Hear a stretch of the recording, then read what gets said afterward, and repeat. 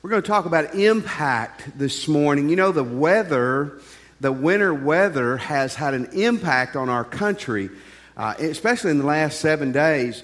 From last Friday to Monday, in America alone, 6,100 flights were canceled. Now, that may not have bothered you at all, but I want to tell you, if you were sitting in an airport and your flight was canceled, that impacted your life in a dramatic way. They've said about 14 or 15 people in our country died in the last week because of the weather. It's probably more than that. It's just kind of a hard thing to measure and get your hands around. Last Friday in Dallas-Fort Worth alone, 270,000 people lost power. I mean, that's Ruston times 10 losing power. The weather has impacted us in the name of global warming, hasn't it? It's hit us hard. Well, this morning in Luke chapter 2, we're going to talk about impact. Thank goodness not from a storm, but we're going to talk about you and I and the impact that God wants to make through your life. I want to give you 4 truths real quick. We're going to talk about the last one this morning, but these are life-changing truths. No matter who you are this morning, God loves you. God loves you unconditionally. If you'll get a hold of that God loves you no matter who you are this morning. Secondly, God wants to save you. God wants to come into your life, to come into your heart, and to save you from a wasted life here and to save you eternally for heaven. God wants to save you. Thirdly, God wants you to live for Him fully. God wants your life completely. And lastly, our big point this morning is God wants to take your life and He wants to make a big splash for Him. God has left you here not to just soak up sunshine and oxygen. God has left you here to be an impact player for Him. That ought to excite you and ought to get you fired up because it is a great truth. In Luke chapter 2, the shepherds are our heroes this morning. And let's just begin in verse 8 and kind of work our way through this background to see what's going on. It begins, and there were shepherds living out in the fields nearby, keeping watch over their flocks at night. Now, Bethlehem, which we're going to see in a moment, is about 5 or 6 miles from Jerusalem.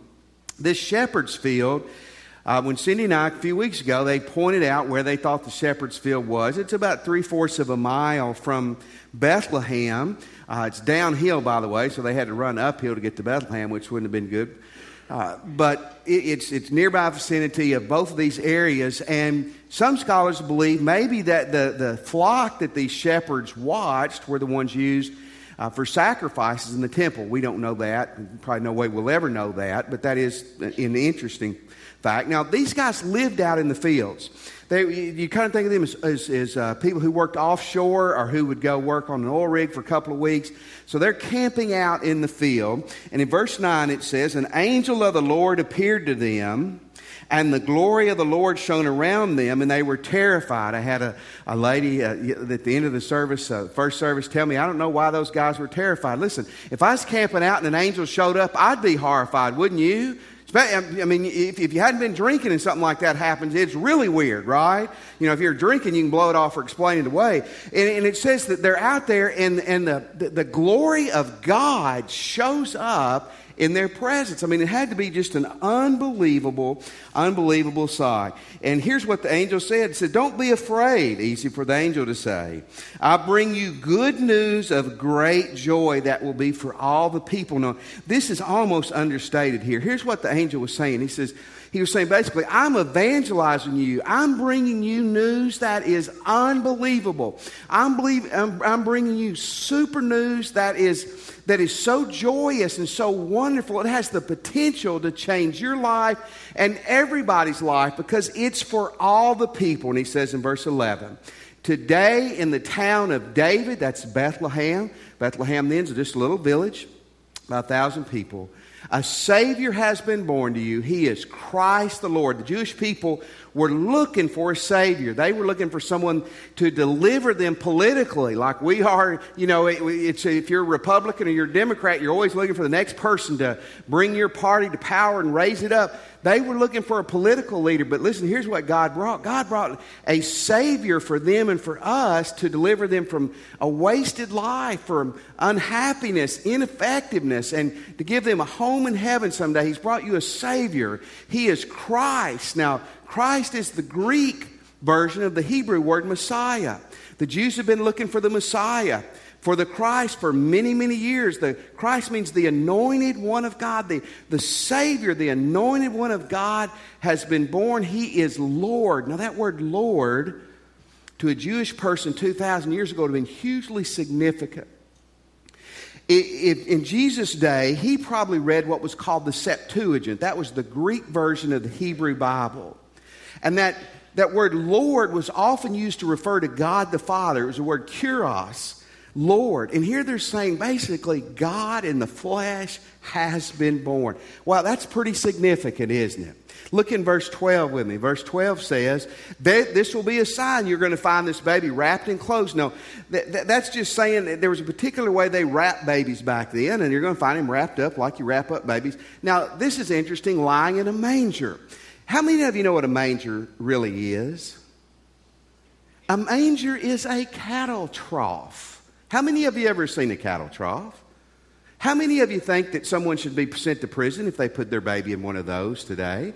Sure they would be, but away in a cattle trough, no crib for his bed doesn't sing as good, does it? Away in a manger sounds better. But I'm certain that this was a cleaned out, nice place. But it's interesting. They've just said the Savior, the Lord, God has been born. And you're going to find him laying in a cattle trough. In verse 13 it says, suddenly a great company of the heavenly host appeared with this angel, praising God. Thousands of angels, literally an army of angels, show up in the sky. And in verse 14 they say, glory to God in the highest, on earth peace to men on whom his favor rests. Here's a better way of understanding that. Peace is going to be with people who are right with God. And in verse 15 through 20, we begin to see the impact these guys made. They left them, the angels did. The shepherds said to one another, let's go to Bethlehem and see what has happened, what the Lord has told us. They hurried off and they found Mary and Joseph and the baby who was lying in a manger. When they'd seen him, they spread the word concerning what had been told about this child. And all who heard it were amazed at what the shepherds said to them. But Mary treasured up these things and pondered them in her heart. And in verse 20, the shepherds returned, glorifying and praising God, for all the things they had heard and seen were just as they had been told. Let me just tell you this. It's always going to be just as God said. It may not show up tonight, it may not show up tomorrow, but in the end, it's always going to be as God has said. Now, let's look at the impact these guys had. And there's some things that they did that was crucial for them having impact. Let me say again, God has left you here to be an impact player for him. God's not left you here to be on the bench. God's not left you here to say, when I get older, I'll start doing something. God has not left you here to say, I've done it in the past. It's someone else's opportunity. God is saying, I want you to be an impact player here. How do you become an impact player for God? Two fundamental things. Number one is obedience. Obedience. Verse 15 and 16. When the angels had left them and gone into heaven, the shepherds said to one another, let's form a committee. Let's discuss this for 6 months. Let's debate who has the best idea. And then we will develop a Bible study, and we will study this, and then we will see what we should do in the next 3 years. No, it says they got up and they went to Bethlehem. They hurried off and found Mary and Joseph and the baby who was lying in a manger. That hurried means with urgency. When they understood what God wanted them to do, they didn't debate it, they didn't discuss it, they didn't cuss it, they didn't talk to 1,000 other people. They acted on it. Someone has said the first Christmas rush did not happen at Target or Dillard's on Black Friday. It happened when the shepherds were told that the Messiah was born and they were to get to him. And they got up and they went to him.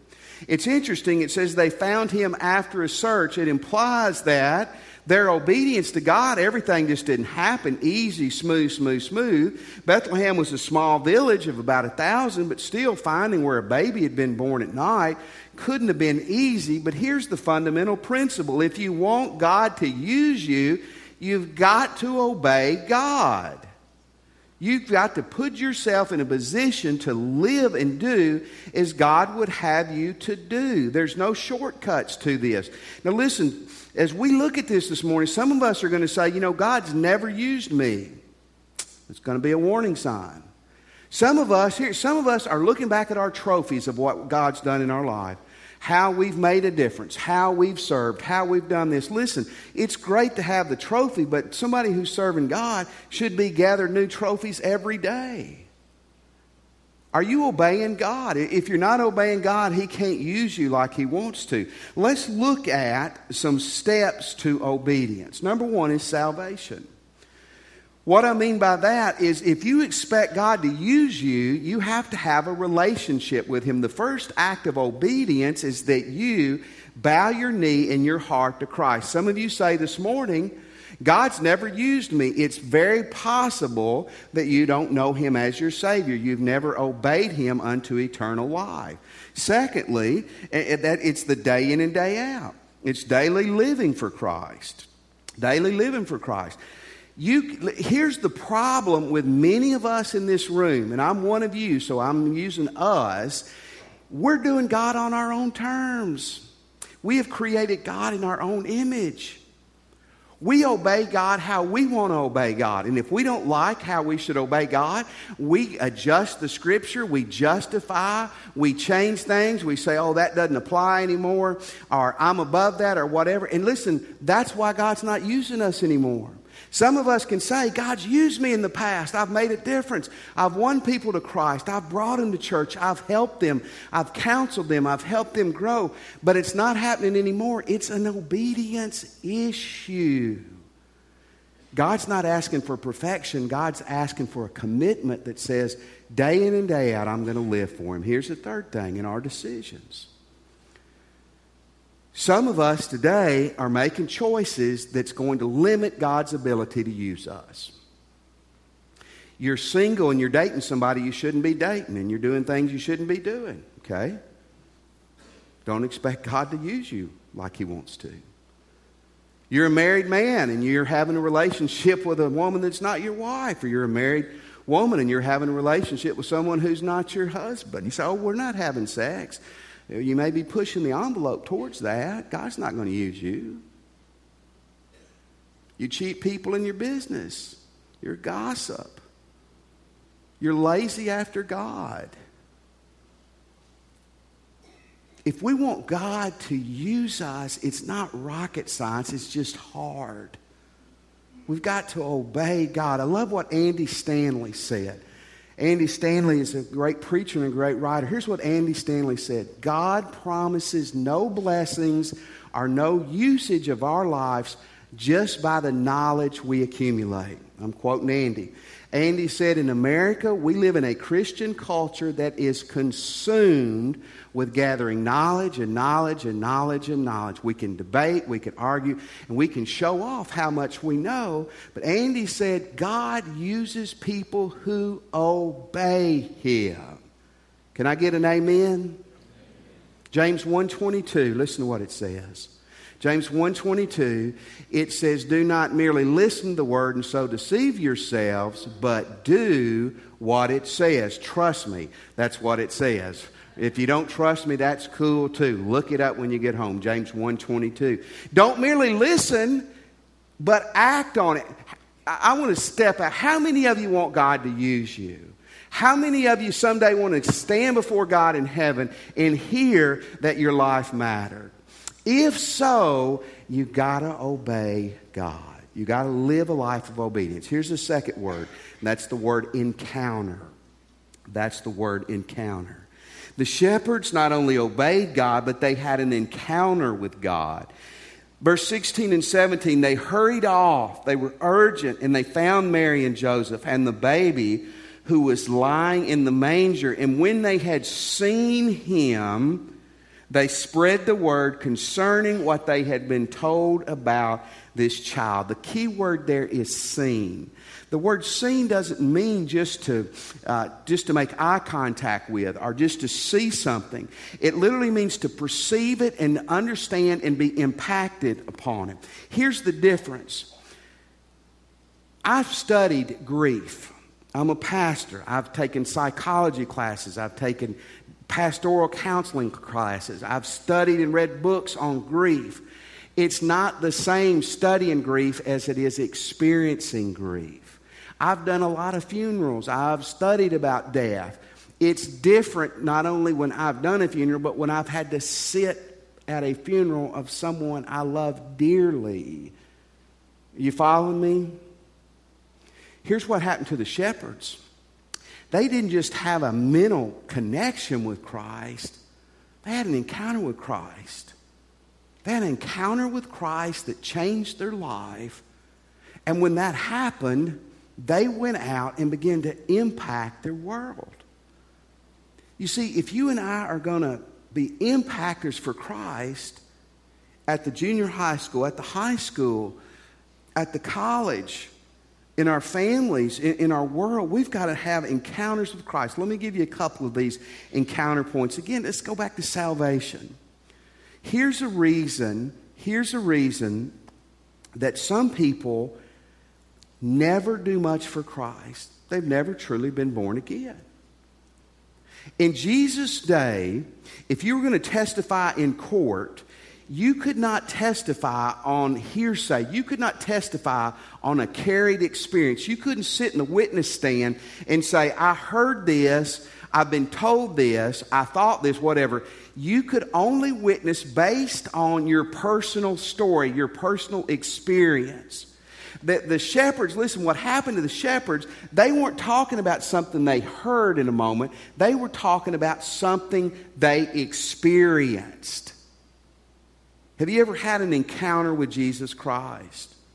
John 8:47 is a very scary verse. Listen to what it says. He who belongs to God hears what God says. The reason you don't hear is that you don't belong to God. Some of you are saying, I've never heard from God. I've never got direction from God. The problem is you've never been born again. You need that first encounter with Christ. That's fundamental. But it doesn't stop there. That's just the starting point. Again, you need to encounter Him living for Him day in and day out. That's the second thing. As you live for Him day in and day out. We're not talking about feeling here. We're talking about as you live for Christ, as a Christian, you have encounters with Him. Here's the third thing, your Bible study and prayer time. Listen, if you were a Christian, I don't care if you became a Christian a week ago, you need to get in the habit of praying daily and reading your Bible.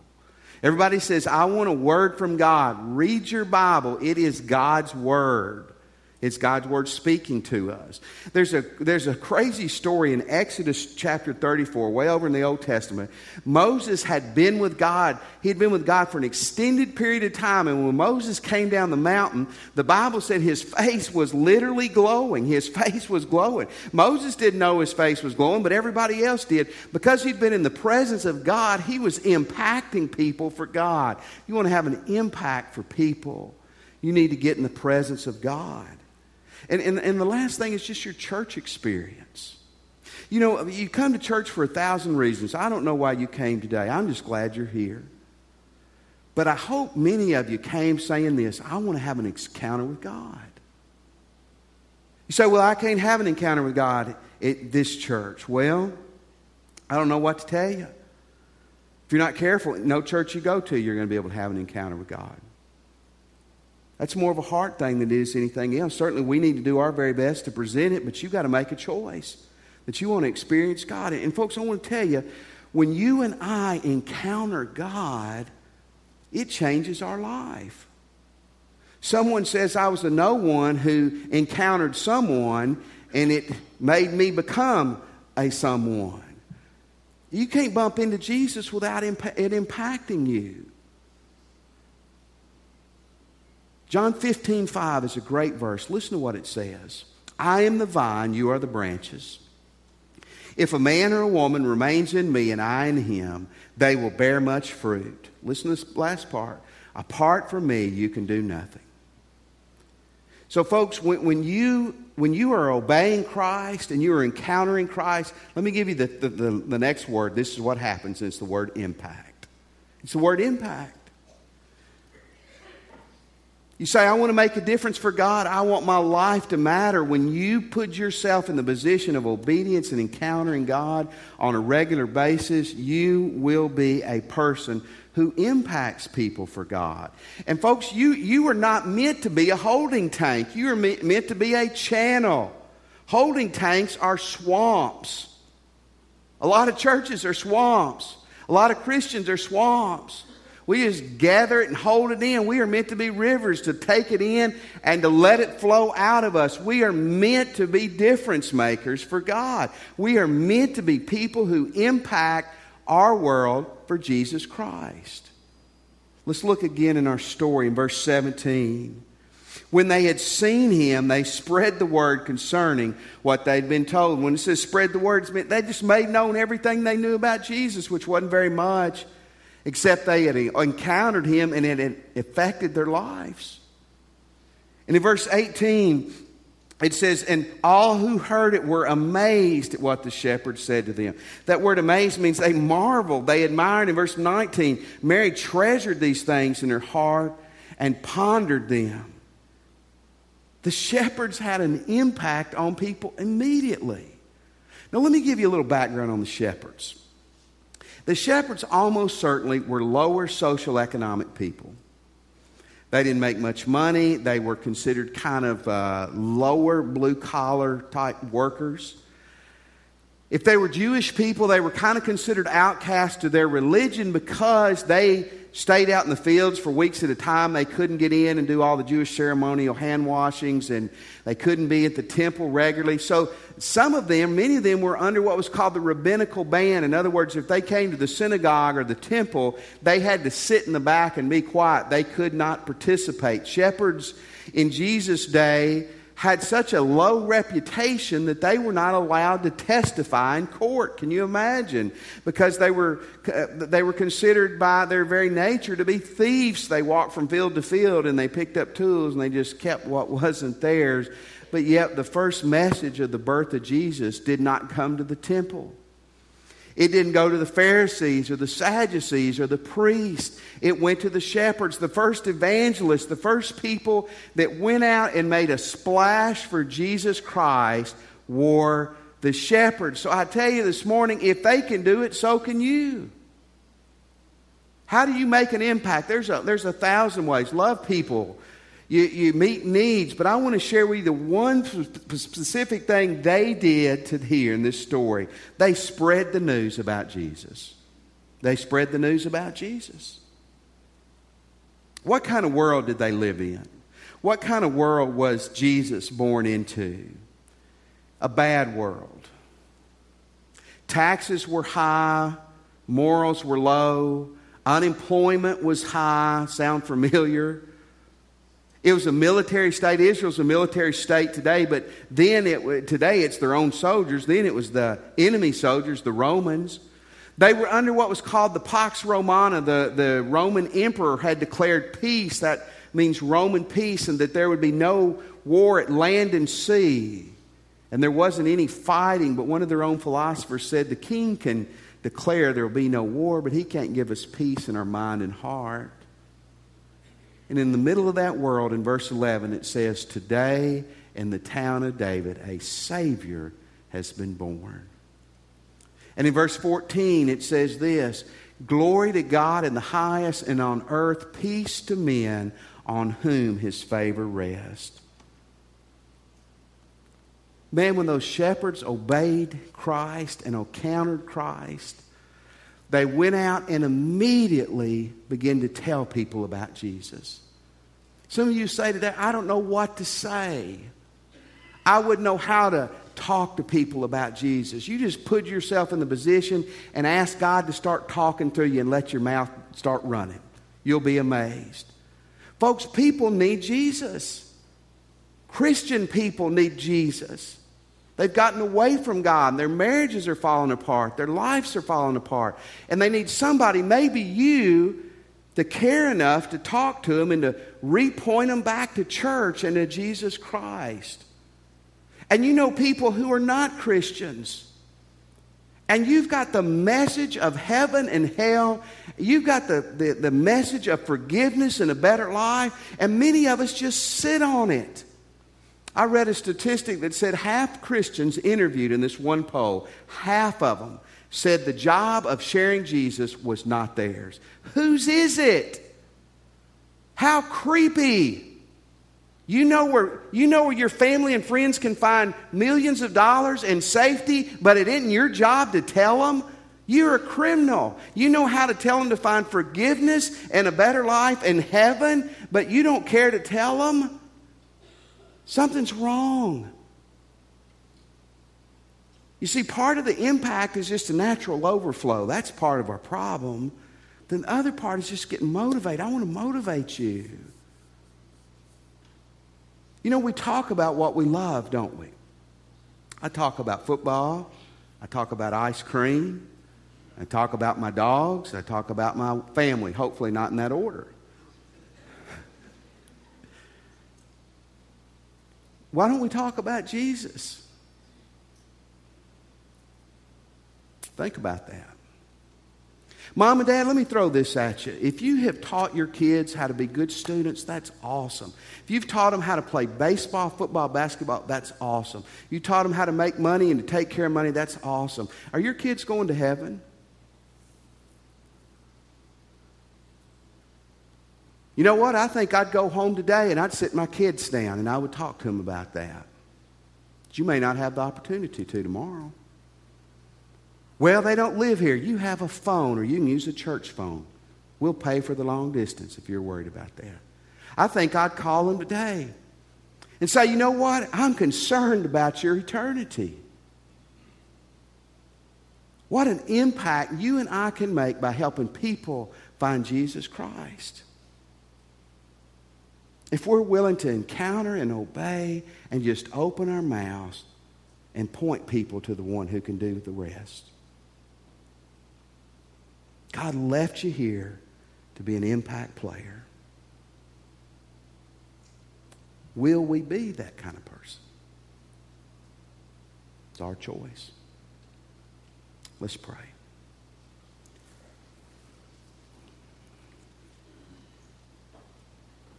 This morning, if you're a Christian, I just hope you'll examine very hard, very deeply your obedience, your relationship with Christ, and make the right choices this morning.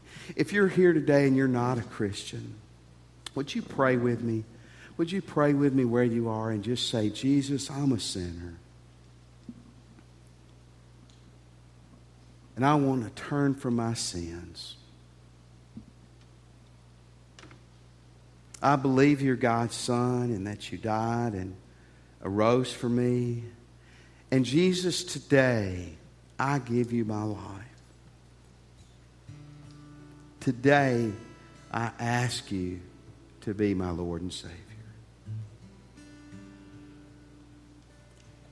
Let me have your attention just for a moment. We're going to stand in a second and we're going to sing, but more importantly, I want to challenge you to respond to Christ, to respond to His call in your life.